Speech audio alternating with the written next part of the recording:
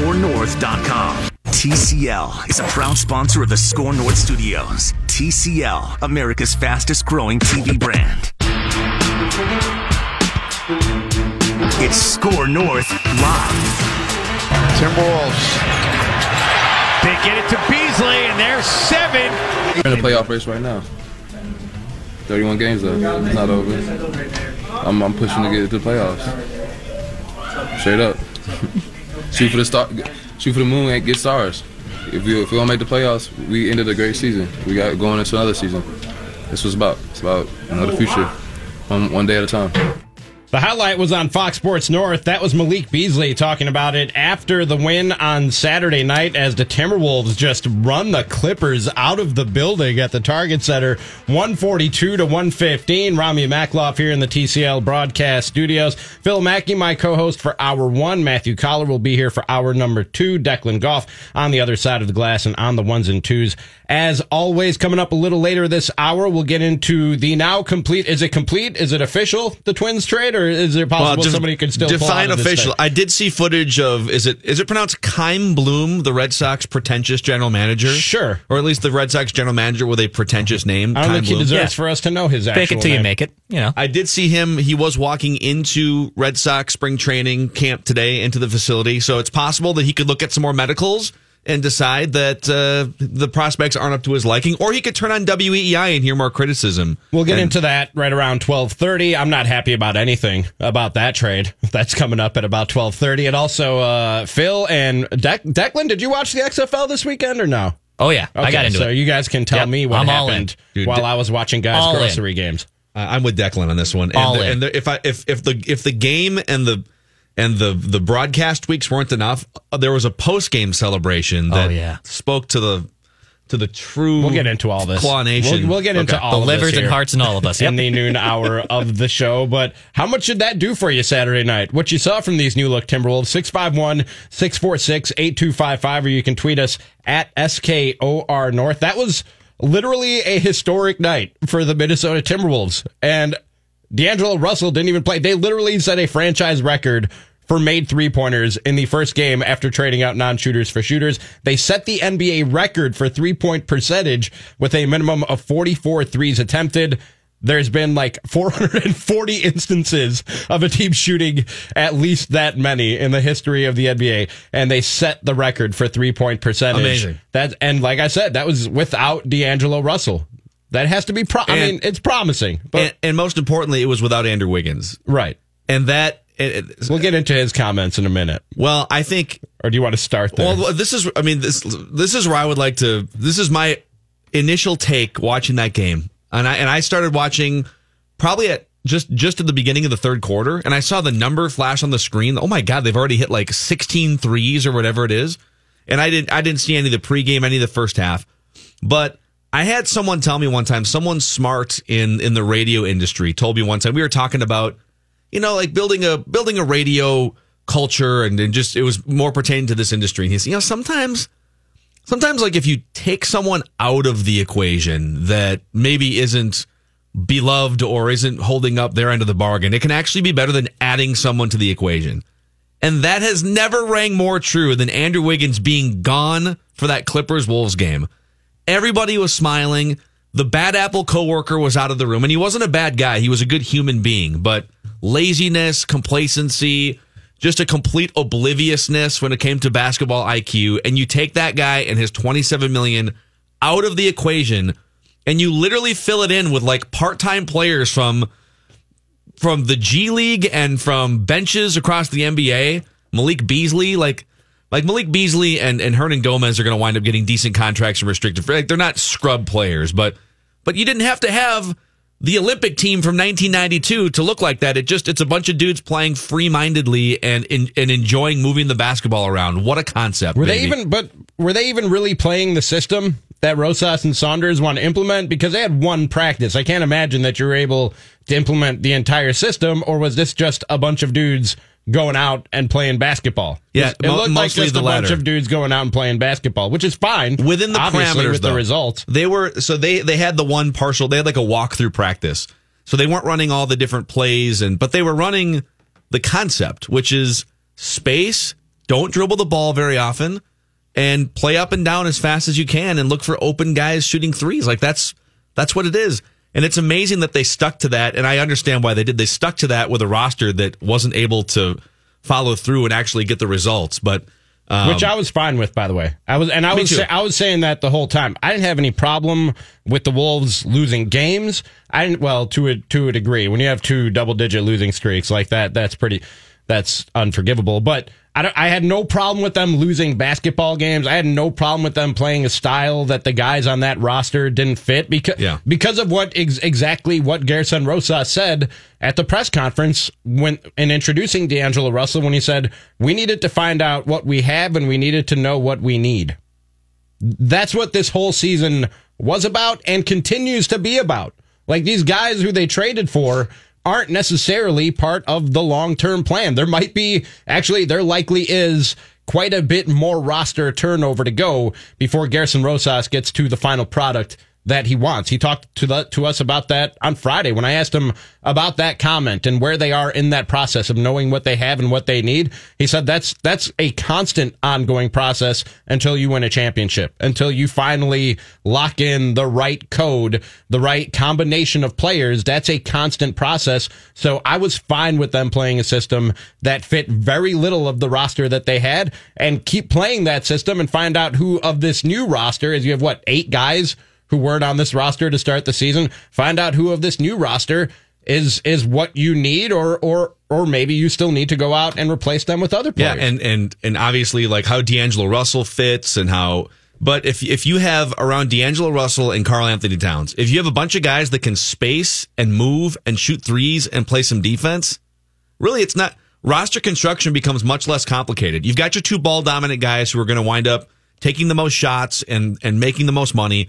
Can you put a bunch of lanky 3-point shooting, up and down, endurance, defensive, like whatever boxes you can check with any of those words I just said? That's the rest of the roster. And this is the quote you just alluded to, the Andrew Wiggins quote because he put up like 24, 25 points, and he had a career high 5 steals in his debut with the Warriors. They played the Los Angeles Lakers on Saturday night. And he says, quote, after the game, so it's a pretty good Andrew Wiggins effort, and that's not shocking. Whenever he gets interested in something, it can last for a month or two, and then he turns into the old Wiggins. He said, quote, "We lost a lot in Minnesota, so coming here to Golden State, being part of a winning culture, it's different. Losing's never fun. Being here, you can tell by everyone's attitude, approach, everything that's everywhere. They're winners. That's something that I've wanted to be." Yeah, bud. Have you ever met someone that has such little understanding of his or her influence on a situation? Yes. It's like, okay, dude, hello, you're making almost $30 million a year. You were the number 1 overall pick, and you're sitting there as if you're a bystander. You're not a bystander. Yeah, feel free to change the culture anytime you want, dude, right? I read that quote, and I was like, I gave Andrew a break. We had a great sit down at the beginning of the year, and I was mostly, all right, let's give this guy a chance under the new system. And he was better this year, believe it or not, than he was in the last 3 years. But I read that quote, and it undid everything positive that I thought about Wiggins a few months ago. But here's what I'll say about Andrew Wiggins and those comments. He was the number 1 pick, and I think a lot of people, when you're the number 1 pick in the NBA draft, it comes with expectations, not just for the type of basketball player that you are, but the type of person that you are, like the fabric of you as a person. And you often think that a guy, just because he's taken that high and he has all the hype around him coming out of college, that he is made of a certain type of fabric that we all know that the Wolves culture has been broken for a long time. Whether or not it is, I think, is up for debate. That's questionable with Gerson Rosas coming in and trying to change that. But we all know that the culture of the Timberwolves has been broken for a long time. I think a lot of times people look at a guy who's the number 1 pick, comes in with all the hype and expectations, and think he's the type of guy who can single-handedly come in and change the culture. But I'll say the same thing about Andrew Wiggins and the culture of this Wolves team that I said about Kirk Cousins since I've gotten here to Minnesota, and that's, don't expect him to raise everything up around him. He'll be as good as whatever he's surrounded by. And with Andrew Wiggins, that is strictly when we're talking about culture, mindset, effort. It might work for him in Golden State because now he goes to somewhere where the people around him will lift him up. Andrew Wiggins, if this culture was going to change because of Andrew Wiggins, he was going to have to come in and lift everybody up around him. He goes to Golden State where there are people around to lift him up. That's what he needs. Don't expect Andrew Wiggins to change things. That's basically what Andrew Wiggins said in that quote. When you say we lost in Minnesota, so coming here, being part of a winning culture, it's different. Losing's never fun. Being here, you can tell by everyone's attitude, approach, everything that's everywhere. They're winners. That's something I've wanted to be. If that's something you wanted to be, come in here and be it. But again, some guys just aren't capable of being that, regardless of what's going on around them. But he's admitting in that quote, whether he knows it consciously or not, he can only be a winner if he is a passenger in a car that is already a winning car. I mean, right? Yeah. I mean, he's the people that have the most influence on an NBA franchise are the GM, the coach, and then like the two superstars that make the most money. Really, I'm not saying that the sixth guy off the bench or the hustle player that those guys don't have, but the four guys who set the tone for a franchise are the general manager who implements the vision and the philosophy, the coach who helps take that vision and coach it into and empower the players, and then the two guys who are the highest paid and the most high-profile players. And so he's sitting in a car with Karl Anthony Towns, Ryan Saunders, and Gerson Rosas, like a hypothetical car. And he's looking around and he's like, "Why, I wish this car drove faster." It's like, okay, well, how can we make that happen, Andrew? You're literally one of the four people that can have that influence if you want it. You're athletically capable of doing it, and you'd like to think that, like, mentally, if you were to buy into some of these things or engage or get up at 4 a.m. like Kobe Bryant did and work on your jump shot, like, for him to say what he said just validates everything we've thought for several years. This dude is a passenger in the vehicle. One of the things that you said when we first brought up Andrew Wiggins in these comments is lack of self-awareness. And this quote is a perfect illustration of his lack of self-awareness. When he says that he was he basically, without saying it, he says he was part of a losing culture in Minnesota, and now he's part of a winning culture in Golden State. He's, without knowing it. So it's multiple levels of lack of self-awareness. Without knowing it, he's saying, A, he was part of it, and B, he didn't know that because he was the number one pick, he came in with the clout to be part of the impetus for change. Like, Andrew Wiggins could have been part of what changed this culture. And that went over his head for 6 years. But he got here and saw losing culture. I guess I'll just be part of it. Yeah. You know what I mean? I know, it's like amazing. That's when he walked in the door and said, "Yeah, looks like this is a losing culture. I guess I'll do what I can to fit in." I mean, imagine, I mean, that's not what you do. We're sitting here, all right, like, take our afternoon show, Mackie and Jub with Ramie. Right. And Jonathan's the producer. Yeah. Right? There's four of us that make that show happen. Mm-hmm. And there's people that help us behind them, but there's four of us that make that show happen. And it would be like if one of us goes from here to WFAN, and we go to a bigger market, success, everything. So, just it's really nice to be part of a show that's a winning show or whatever. Like wait a second.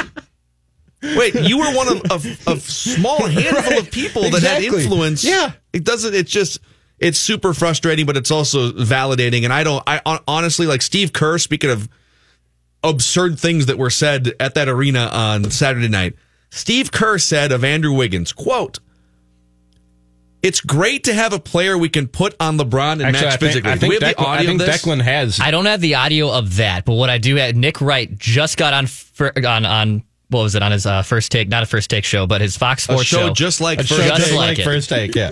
And was literally just breaking down this exact topic about Wiggins and the hype about being a first-round pick and his one good game on Saturday. No, and listen, Howard, you can tell me I'm wrong, but here's the thing. Nobody thought Andrew Wiggins was good 96 hours ago. Nobody. But then the Warriors trade for him, and it's as if he gets some magic fairy dust sprinkled on his head, and he's going to be a different player. We know who Andrew Wiggins is. And this idea of, he's held up against the fact that he's number one overall pick, and so he's judged unfairly. He's held up against his contract, so he's judged unfairly. Andrew Wiggins, as the 20th pick on a mid-level contract, does not contribute to winning. That first things first. All right, I was almost close there. First things first for Nick right there. So they almost just tried to copy the name of First Take. Yeah, weird. Okay, all right. Strange. It's amazing. And so the level of obliviousness or arrogance, there's a fine Sharp line show, here. or is he on a different show? Or is he It's a different show. Is he not employed anymore? Wasn't he not employed for a minute? Was that a contract thing? No. Okay. Shannon Sharp and Skip Bayless do a show together. Okay. Yeah. And then Nick Wright and Chris Carter used to do a show together. It was Chris Carter. Okay. All right, I have Chris Carter. Contract and ran Shannon out Sharp or something happened. Cool. And now I don't know who his co-host is. All right. But Steve Kerr said, just to add on to either the level of arrogance that the Warriors have or the level of obliviousness, or maybe we're the ones that eventually are just going to, maybe this is a David Ortiz to the Red Sox situation and we don't see it. But Steve Kerr said, it's great to have a player we can put on LeBron and match physically with him. I literally almost just spit out my coffee. did. Can you read that again? It's great to have a player we can put on LeBron and match physically with him. Does he know LeBron lifts weights? Has he ever seen LeBron's workout regimen? It'd be great if I could line up against Alex Boone. You know, I have a great guy to block against Alex Boone. It's like the equivalent of that. Had he met Andrew Wiggins yet before saying that? I mean, Had he seen Andrew Wiggins in person before saying that? Listen, somebody 16, 17 years ago with the Boston Red Sox said, you know what, that guy that the Twins just released, I could see that guy hitting a big home run in Game 6 of the World Series and hitting 45 home runs and winning an MVP award, and people would have thought that was crazy. So either they are crazy, or we are crazy. Hold on. Saying David Ortiz could hit a big home run in the World Series 10 years ago or 15 years ago, whenever it was that the Twins trade him. That was this crazy? To say I can put Andrew Wiggins on LeBron James and know he can match up physically? That's that crazy? But this is what I'm trying to justify in my head. The Warriors are the smartest organization in the last 10 years in the NBA. And this is what I said on Friday. I know where you're going, and this is what I said on Friday. This is like the Patriots.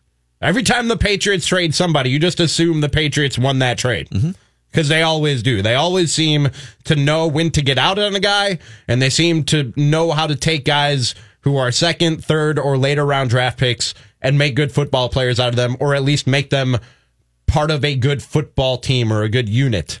You never think that the Patriots are wrong. Do we really think that they just fleeced the Golden State Warriors and Steve Kerr is as clueless as that comment right there sounds? It looks like they did. It honestly looks like they did. Look at the evidence, okay? For one, look what happened against the Clippers this weekend. To score that many points and to if they hadn't called the dogs off in the last 2 minutes, they would have set an NBA record for made threes. That with 2.5 minutes to go, they shut down the offense and they stopped shooting threes. That was the only part of the game I watched. I wanted to take that 3-pointer so bad. They had probably 4 chances to take a three. Yeah. And if they make one, they tie the NBA record. They might have made 3. They might have shattered the NBA record.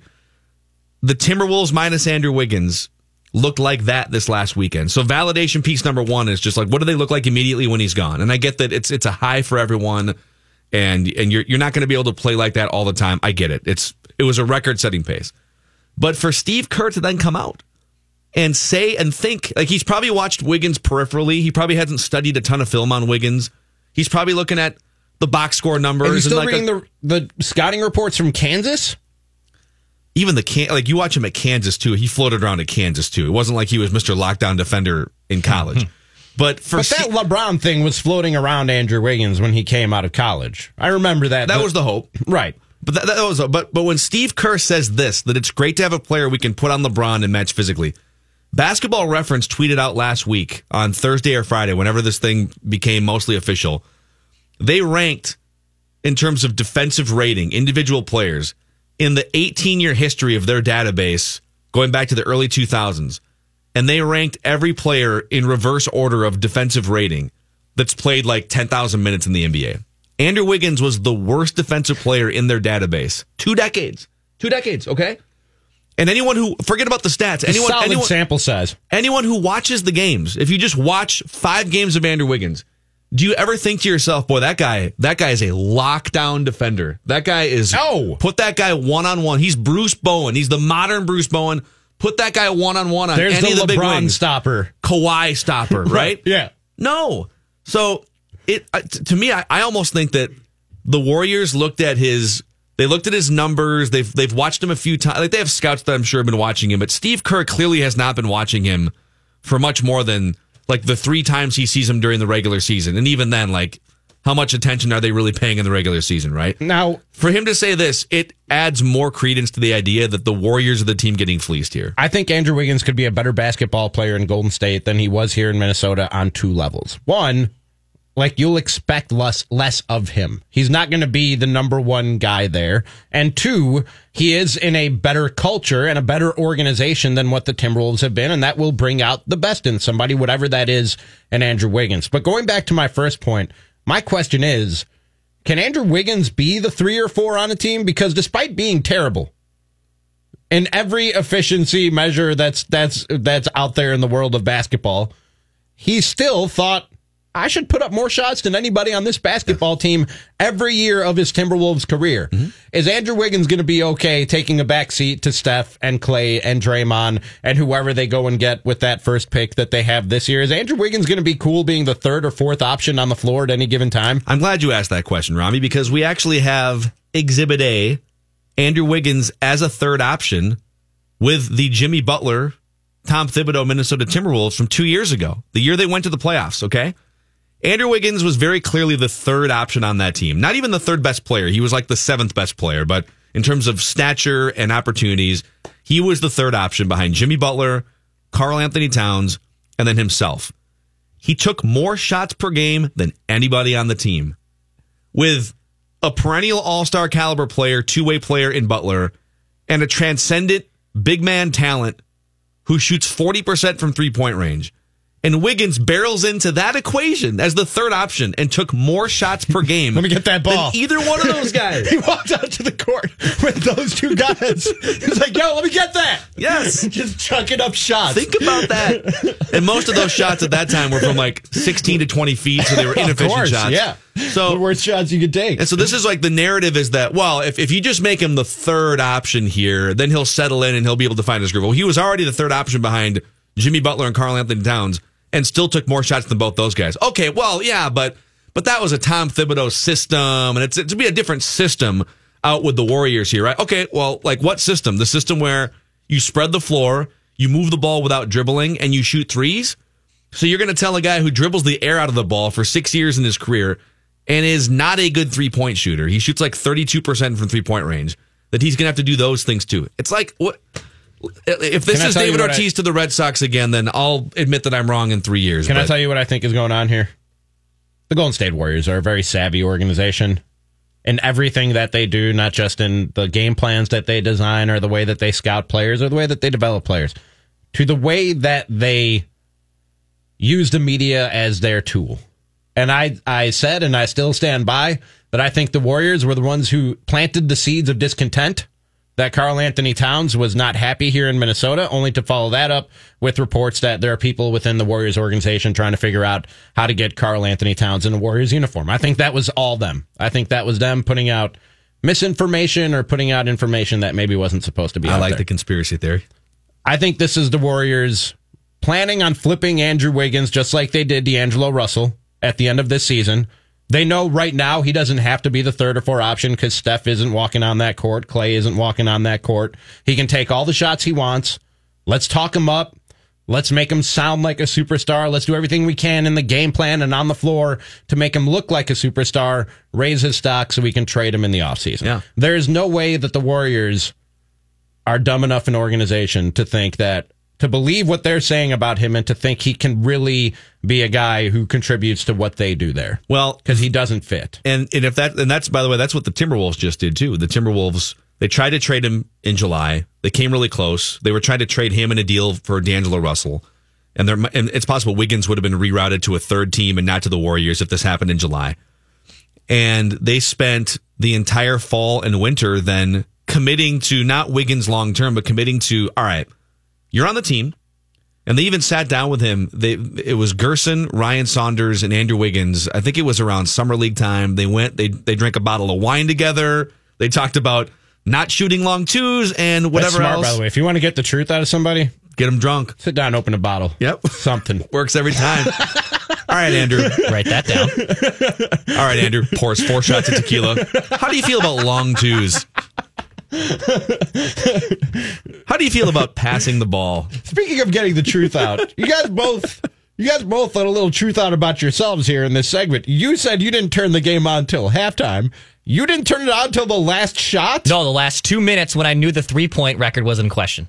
And then they didn't even take an attempt. The trade wasn't enough to get you guys to go to your TVs and watch? As soon as two things. As soon as I found out that D'Angelo Russell wasn't playing, I was less interested. And I was at a surprise birthday party for one of my good friends. Shameless self-plug, I was actually at the gym on a Saturday night. Wow, look at this guy. On a Saturday night? What are you doing at the gym on a Saturday night? It was a slow Saturday night for Declan Getting in the North swole on, man. Yeah. You know what, though? You put those Saturday nights in the gym now. Yeah. And you can do other things on Saturday nights. Exactly. Down the road, That's the rule. That's the goal. Get pumped. I don't go to the gym on the weekends, man. That's just a rule. I might get a little workout in at home. I'm not going to the gym for like a full throwing big weights workout on the weekend. That's just a rule of thumb for me. Declan, what kind of big weights are you throwing around? Oh, so many big weights. Just all the big weights are being thrown around. What's the biggest dumbbell you pick up at the gym? You know what it is. Let's just go there. I've learned if I live the lifestyle I live on Friday and Saturday, I can't work out on Sunday. I physically can't. I'm trying to envision Declan alone inside Lifetime Fitness or Snap Fitness, choking on the bar, bench pressing a 10 on each side. No bells. Bench pressing, feet are kicking around. From the jean size to the workout regimen. By the way, we found out you were right. You're I don't dead know if you on. were listening. 28? 32, is the 28, jean size. 32. I know a 28 when I see it. I know, fourth grade, you remember it well. Kyler and I thought he might be shopping in like the big boys section, like the tweens. It's a very select few outlets that carry this guy's jeans. But no, 28-32. We should reenact the Skinny Rob Lowe mayonnaise jar commercial with Declan. Yeah, this is SKOR North. My jean size. This is my jean size on SKOR North. All right, we got to hit a quick break. On the other side, we got to get into this Twins trade, which apparently did finally go down over the weekend, and I'm even less happy about this than I was last week. We'll discuss right after this. It's SKOR North Live on 1500 SKOR North. Hey there, it's Phil Mackey for Federated Mutual Insurance Company, and Federated is here to give business owners out there peace of mind. You pour your life and energy into a business, and the last thing you want is for something to happen that puts you on the defense, and that's where Federated comes in. Based in Owatonna, Minnesota, over a century of experience in standing behind business owners. If you're a business owner and you want some more peace of mind, go to federatedinsurance.com to find out more about your local Federated marketing representative. Federated Insurance, it's their business to protect yours.